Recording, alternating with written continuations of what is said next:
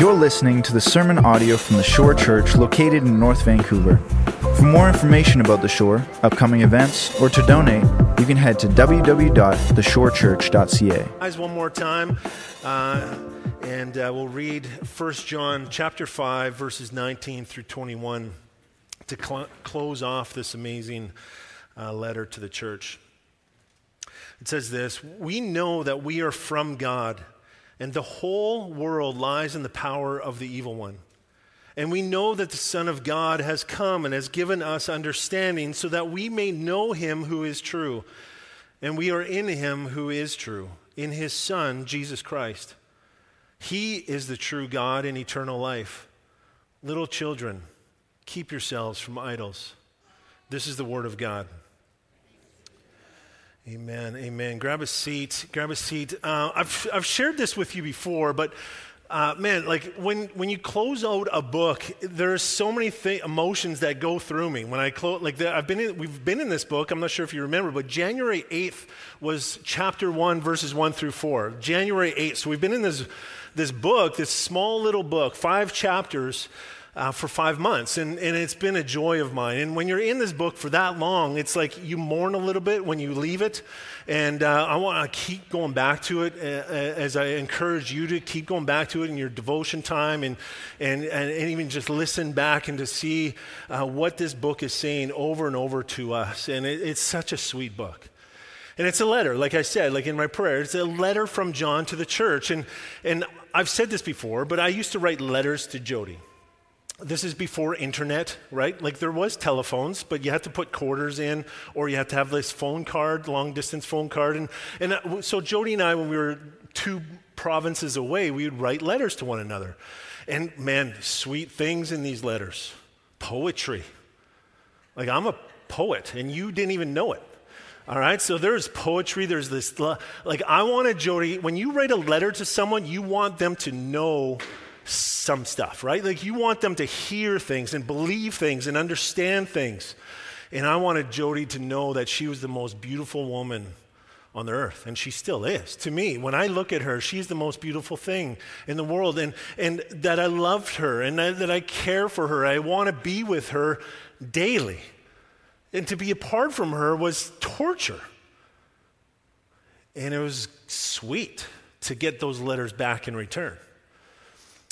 This is a letter like no different. John is passionate about the church. He's passionate. He wants, like I wanted Jody to hear certain things, he wants the church to hear certain things, to make sure that we don't miss it. And especially in his close here, in these last few verses, he does not want us to miss a thing. He wants us to hear specific things. And he says this one little word 6 times, going back to verse 13. 6 times from 13 to 21. It's this little word called eutha. And it's used, and it actually means to be sure of. To be sure of. And in English, it's actually known as know. We know these things. And that's kind of what we're going to walk through in this little text, in these 19 through 21, these short amount of verses. I've outlined it this way. You can see it on the screen. We know, we know we are from God, that the world lies in the power of Satan. We know that Jesus has come with purpose, and we know our task. John is reminding us of the things he's taught us already.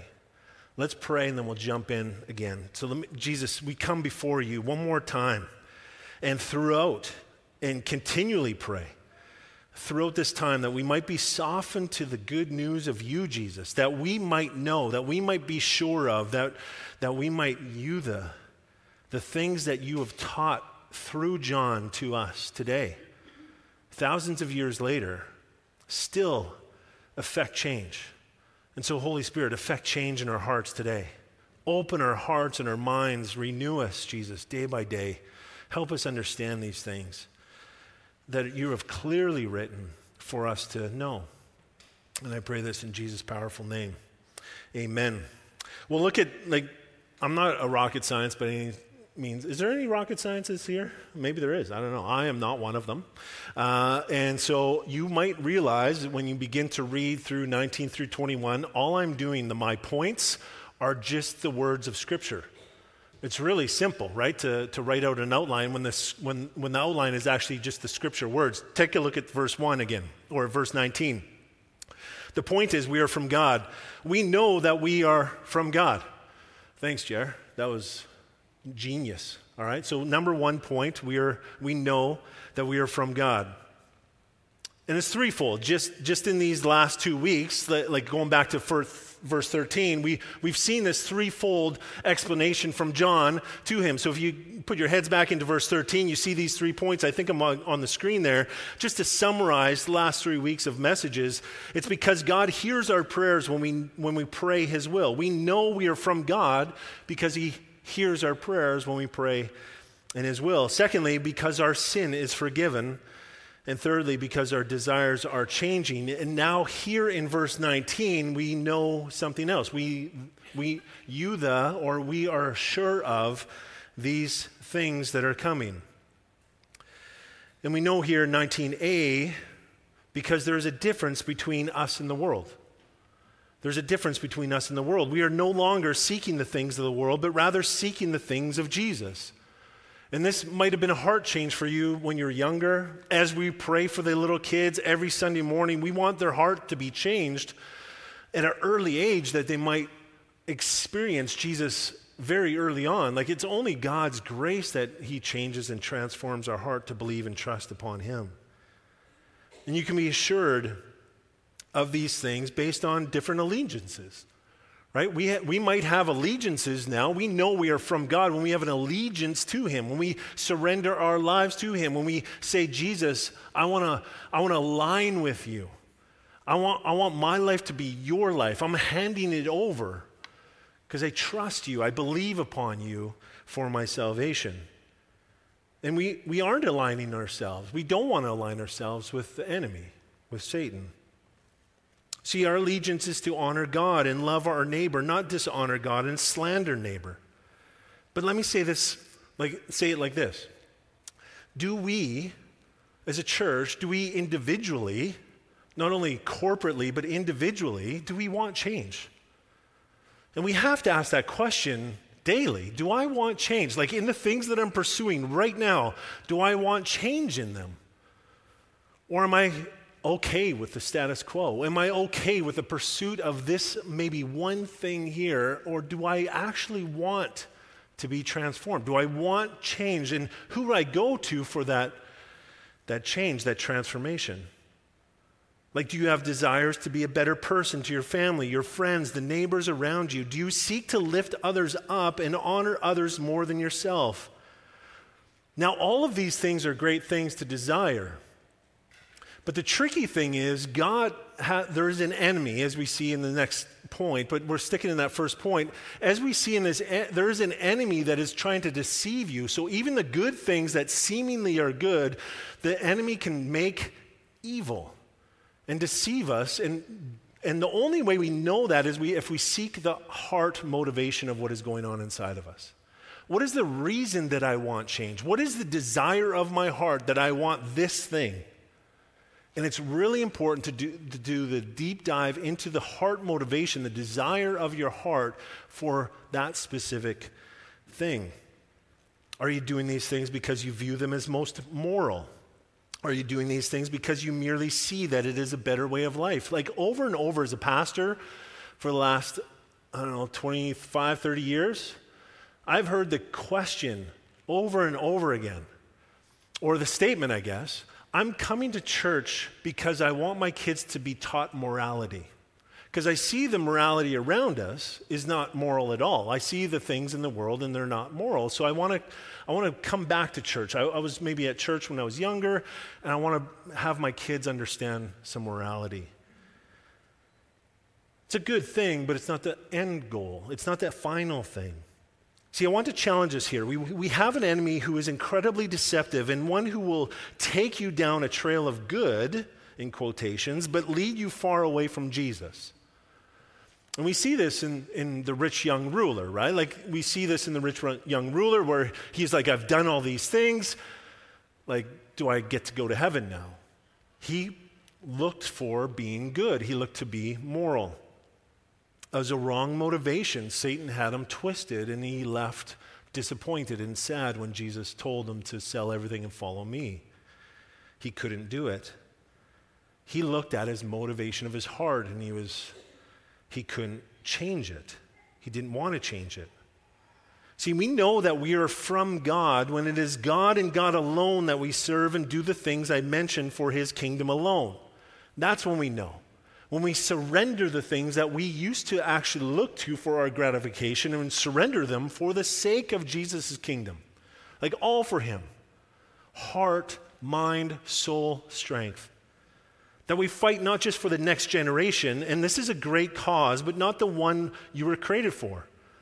Like we are called to fight not just for the next generation, to fight for every baby in the womb is a good fight, but it isn't why we were created. See, we fight for the sole purpose of honoring the kingdom of God and his glory. Like life is one of those things, but the fight for the name of Jesus is the real battle. That is the real battle that we ought to be fighting for.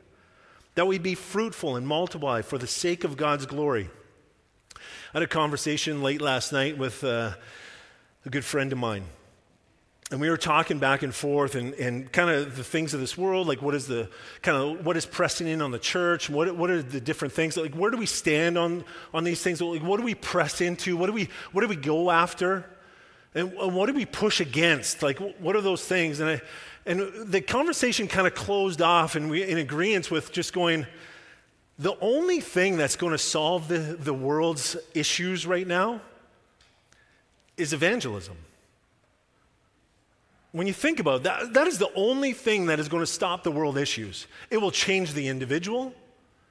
It will change the neighborhood. It will change the city. It will change the country. It will change the culture of how we do life. When you accept Jesus Christ as your Lord and Savior, everything ought to shift. And the whole world ought to change back to because the world was created for God's kingdom. That's the true purpose. And so when we focus back on let's make his name known, those are the things that transform.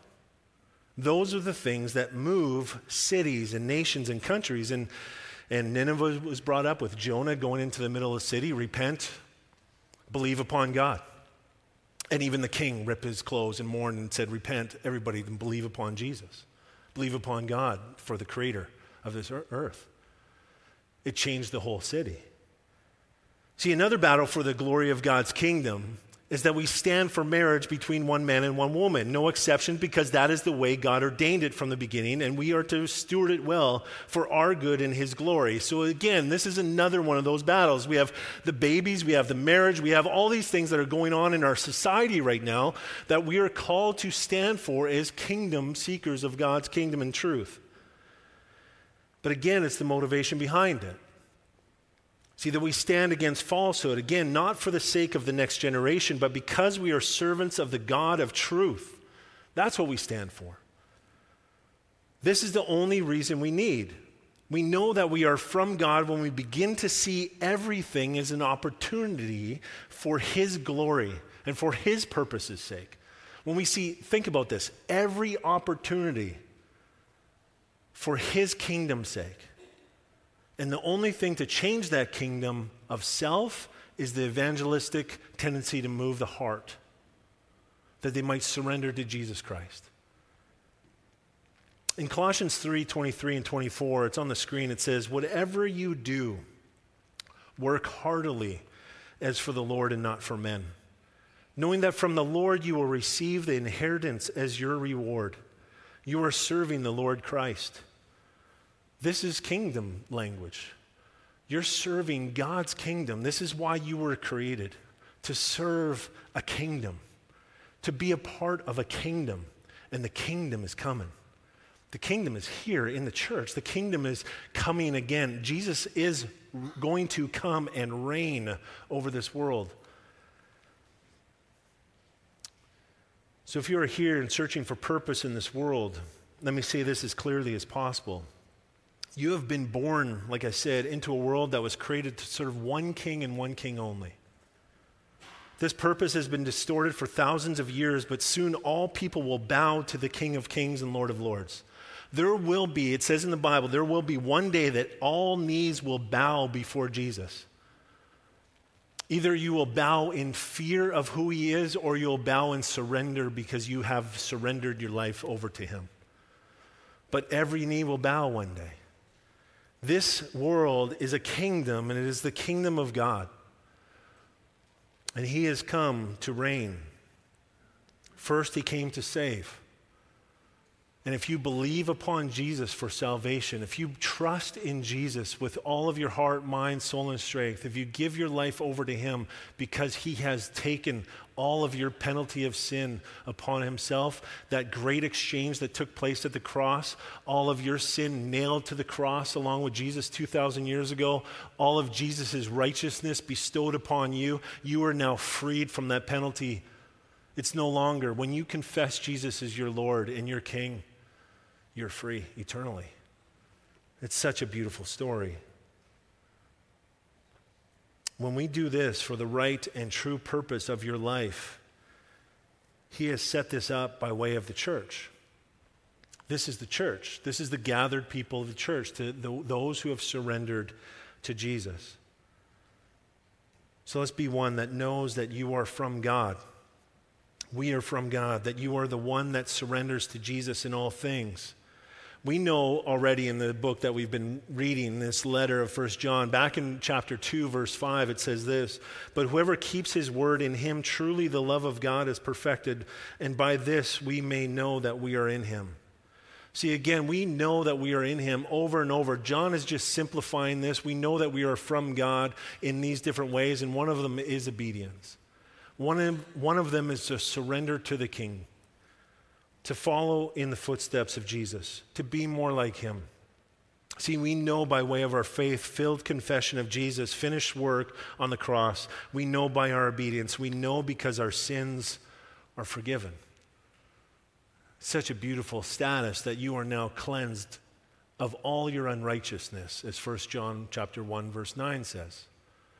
When you confess your sin, all of your sin is cleansed, and you are perfect in the eyes now of God the Father by way of Jesus' sacrifice for you. We know we are from God because of Jesus. Secondly, same verse in the end of 19, we see that the world lies in the power of the evil one. The word world here is referring to all those in rebellion to God. We see this going back to the Old Testament. The nations were in rebellion to God, giving and receiving in marriage without order.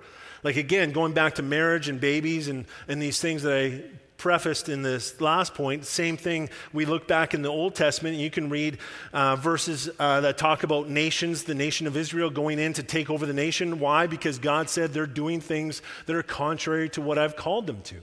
They're contrary to my kingdom. They've set up their own self-kingdom, and this is how they're running it. They're intermarrying, and they're killing their babies. They're sacrificing their babies for the sake of their false gods and their false idols. How different are we today? How different are we? See, the nations were in rebellion to God, giving and receiving in marriage without order, sacrificing their children to foreign gods, whoring themselves by taking what is plain to see in the world and making up new things, deceiving themselves and others, having sexual relations with anyone and anything, all for the pleasure of their little self-kingdom. It's all about their comfort and their glory and their wants and needs and felt desires. And today, you can ask yourself, the world we live in isn't much different. Schools sexualizing our children that they might castrate themselves. According to the World Health Organization, roughly 73 million babies are killed by abortion every single year. 73 million. Try and wrap your head around that. 73 million. 61% of all unintended pregnancies and 29% of all pregnancies in general ending with an abortion. Basically 30% of all pregnancies ending in an abortion. And when we read the Old Testament and see countries sacrificing their babies to foreign gods, we say, that's crazy. But yet, this world is doing it. And maybe there's some here that have gone through this horrific experience. And I know it's horrific because I've talked to many people that have gone through this decision, and they still carry it 30, 40 years later. See, again, the world we live in isn't much different. Championing the cause to care for those with mental illness, to help them see truth, to help them see their false thoughts of suicide, depression, and anxiety in one hand, while allowing those mentally ill to teach, train, and make decisions to our society in another. And we know the world is in the power of the evil one when it says good, this is good, when it's actually evil, and the evil is actually good. And we see this in Romans chapter 1, verses 28 to 32. It's on the screen. It says this. And since they did not see fit to acknowledge God, we have a lot in our society that don't acknowledge the Lord. So God gave them up. That's the scariest verse. God gave them up to a debased mind to do what ought not to be done. They were filled with all manner of unrighteousness, evil, covetousness, malice. They are full of envy, murder, strife, deceit, maliciousness. They are gossips, slanderers, haters of God, insolent, haughty, boastful, inventors of evil, disobedient to parents, foolish, faithless, heartless, ruthless. Though they know God's righteous decree that those who practice such things deserve to die, they not only do them, but give approval to those who practice them. And again, this is our society. This is the rule of the enemy. This is the enemy that is in the world, that is ruling the world today. He is here to deceive and manipulate you unto death, seemingly looking good, like it's a good thing for you and your kingdom, and ultimately it's going to lead to death. He is here to deceive and manipulate. He wants us to give one another up and hate one another for speaking truth. In Matthew 24:9, it says, then they will deliver you up to tribulation and put you to death, and you will be hated by all nations for my name's sake. This is what's coming, church. This is what's coming. Matthew 24 is a chapter talking about when Jesus is about to return. They will deliver you up to tribulation and put you to death, and you will be hated by all nations for my name's sake, for Jesus' name's sake. When you say the name Jesus, it's offensive to the world today. This is the enemy's goal. This is the whole process of what is going on in society today. To hate, to kill, to destroy. Why? Because Jesus says, surrender to me and I will give you life. And that is offensive when you go, I don't want to surrender to anyone. I want whatever I get. And so anything outside of your kingdom is offensive. So this is the enemy's goal, to kill and destroy, and all confessing believers in Jesus, to distort their minds and to confuse what is laid out for us clearly in Scripture. So the world lies in the power of Satan. So we know we are from God by our faith in Jesus' finished work. We know we have an enemy in this world. And thirdly, that Jesus has come with purpose. Look at verse 20. It says, and we know that the Son of God has come and has given us understanding so that we may know him who is true. And we are in him who is true, in his Son, Jesus Christ. He is the true God and eternal life. Jesus has come with purpose. And the purpose was to save. The purpose was to take those broken reeds and nurture them back. Those things that we have done, maybe like an abortion, and to bring salvation, to bring restoration, to bring healing. He has come to give understanding, to proclaim truth, to remind us of our identity in him, to forgive our sin, to pay for our sin, that we might receive eternal life, and in and through him. Jesus has come with a purpose to establish his kingdom. And it's all through the Gospels. To heal the lame, to give sight to the blind, to give ears to the mute. This is why he came. To give us sight, to give us ears to hear. Do you hear, do you see this purpose? That you are fallen and fallen short of God's perfection, so that he had to come to pay your sin penalty that you might have life. It's the greatest news in the world. He came that we might have life. Just resonate on that this week. This is why Jesus came, to save us from our folly of seeking our own kingdom, so that we might have him. It's the best story in the world. Or are we still blind? Are we deaf to the clear instruction of the Lord? The clear instruction is that if we do not surrender all of ourselves to Jesus, this is the clear instruction. You have to surrender all of it. It's not a little bit of it, it's all of it.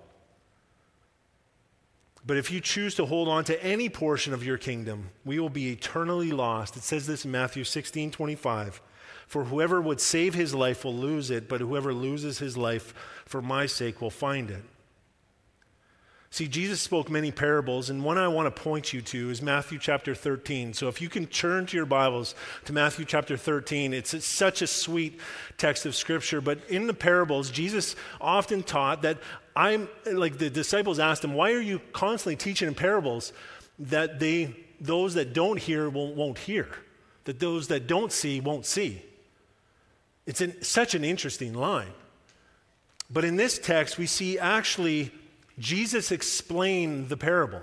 And he doesn't do it often, but in this one he does. And you've most likely, if you've been around church, you've heard this parable before.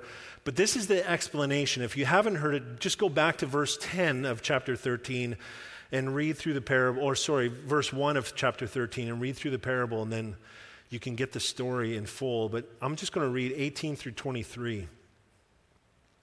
This is Jesus' explanation of this sweet parable. Remember the parable of the soils?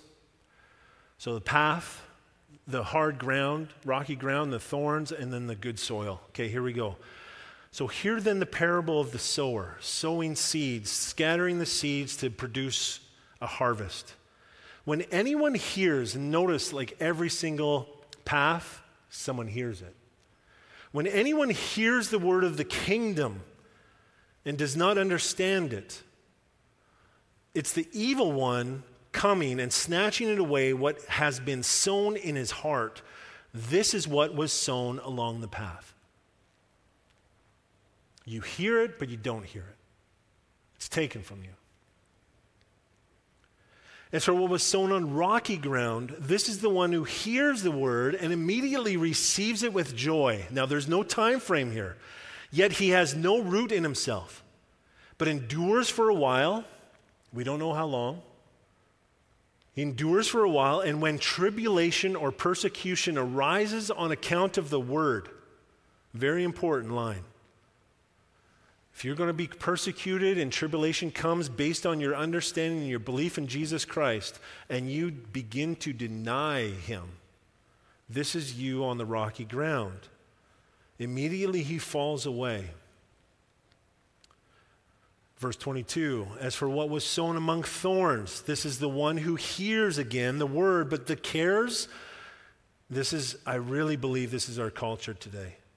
The cares of the world and the deceitfulness of riches choke the word, and it proves unfruitful. Like I was praying through this week that we might take away the things of the throne of God, because so often we put the things on top of the throne of God and we begin to serve it instead of actually God himself. These are the cares of the world. I want to work on my boat, or I want to go golfing, or I want to seek the Lord, but I will deny the things of the church which he's called me to gather in, especially in times of the end times in Hebrews chapter 10, and seek the things of Jesus and to make his name known, but I will work on this thing instead. The cares of the world begin to choke you out. This is the thorns. This is the one who hears the word, but the cares of the world and the deceitfulness of riches choke the word, and it proves unfruitful. in verse 23, as for what was sown on good soil, this is the one who hears the word and understands it, is transformed by it, and he indeed bears fruit and yields in one case 100-fold, in another 60, and another 30. There is a massive produce aisle going on in this good soil. It's like roots are sprouting like crazy and good fruit is coming out of it. The purpose of Jesus is to save us, that we might hear the goodness of Jesus. Every single soil hears it. And I urge you, hear the word of God. Jesus loves you.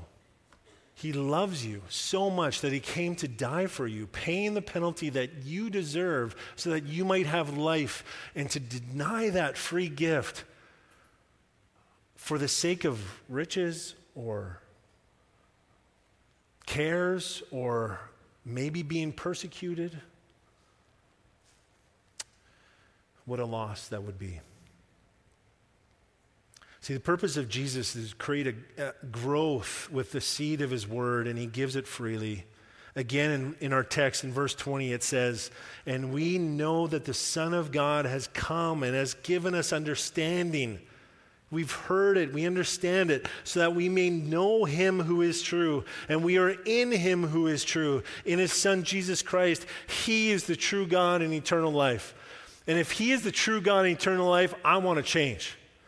I want to move forward. I want to stop seeking the kingdom of self and start seeking the kingdom of God. I want to give my life over. I am willing to lose my life for the sake of his. Amen? This is the church. This is the gathered church. This is the ones that go, yes, you're right. Like, I want to get rid of this. No longer do I want to serve this. See, Jesus has come with purpose. Have you believed upon him for salvation?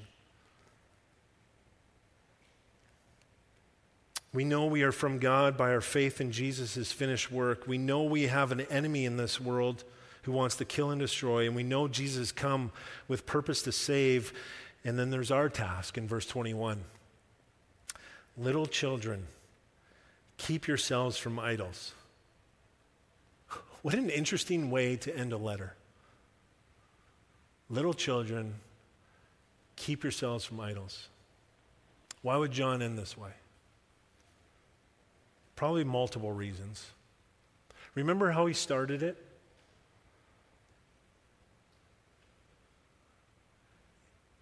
Chapter 1. It was all about Jesus. This is the one we touched. This is the one we saw. This is the one we heard. This is the one we now proclaim to you. He's the one, little children. He's the one to go after. Run from idols. He's bookending his letter. John wants you to hear it loud and clear.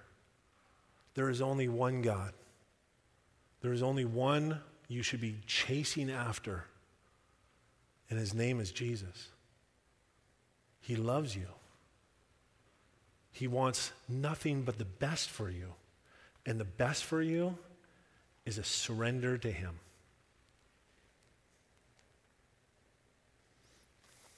Do you believe Jesus walked on this earth 2,000 years ago? Like this earth. Do you believe it with all of your heart? Do you believe that he died for your sin, paying the penalty of your sin for the sake of life for you? He took all the sin upon himself on the cross 2,000 years ago so that you might live. Do you believe that? Do you believe that Jesus rose 3 days later? And that in 40 days after that, he ascended to heaven, proclaiming the good news of Jesus, to continue on this amazing message, to go out into all the world and make disciples of him. Do you believe that? Then you're saved. Then you're saved. You've confessed, you've believed upon Jesus. Now let's go. Let's be ones that are no longer going after idols, but going after the one that we now proclaim, giving our lives over to him. Let me pray. Jesus, I thank you so much for this letter, that we get to read it and study it and find out what you were speaking through your servant John. And I pray that we too will be transformed. And John in his older years were so compassionate, calling us little children, calling the church little children, the most intimate language he could have used. Just like we prayed earlier for the kids, Lord. With a broken heart and a deep heart of love for these little kids, that they would fall deeply in love with Jesus. I do pray for the church. I pray for this body, your children. Lord, whoever is your children here, Lord, that we will fall in love more deeply in you than we've ever experienced before. And those that we know that we have this self-kingdom that we're kind of holding on to still, Lord, I just pray that my brothers and sisters will be freed from that once and for all. That they'll hand it over to you, Jesus, knowing that you are the restorer of all things, that you reconcile us to the Father, and that we'll believe upon you for salvation. I pray, Jesus, that we will be fired up to share the good news of you with our neighbors, with our coworkers, with our friends around us, that we will be urgent in mind and heart and spirit and strength, Lord, for your name's sake and your glory, your kingdom come. In Jesus we pray, amen.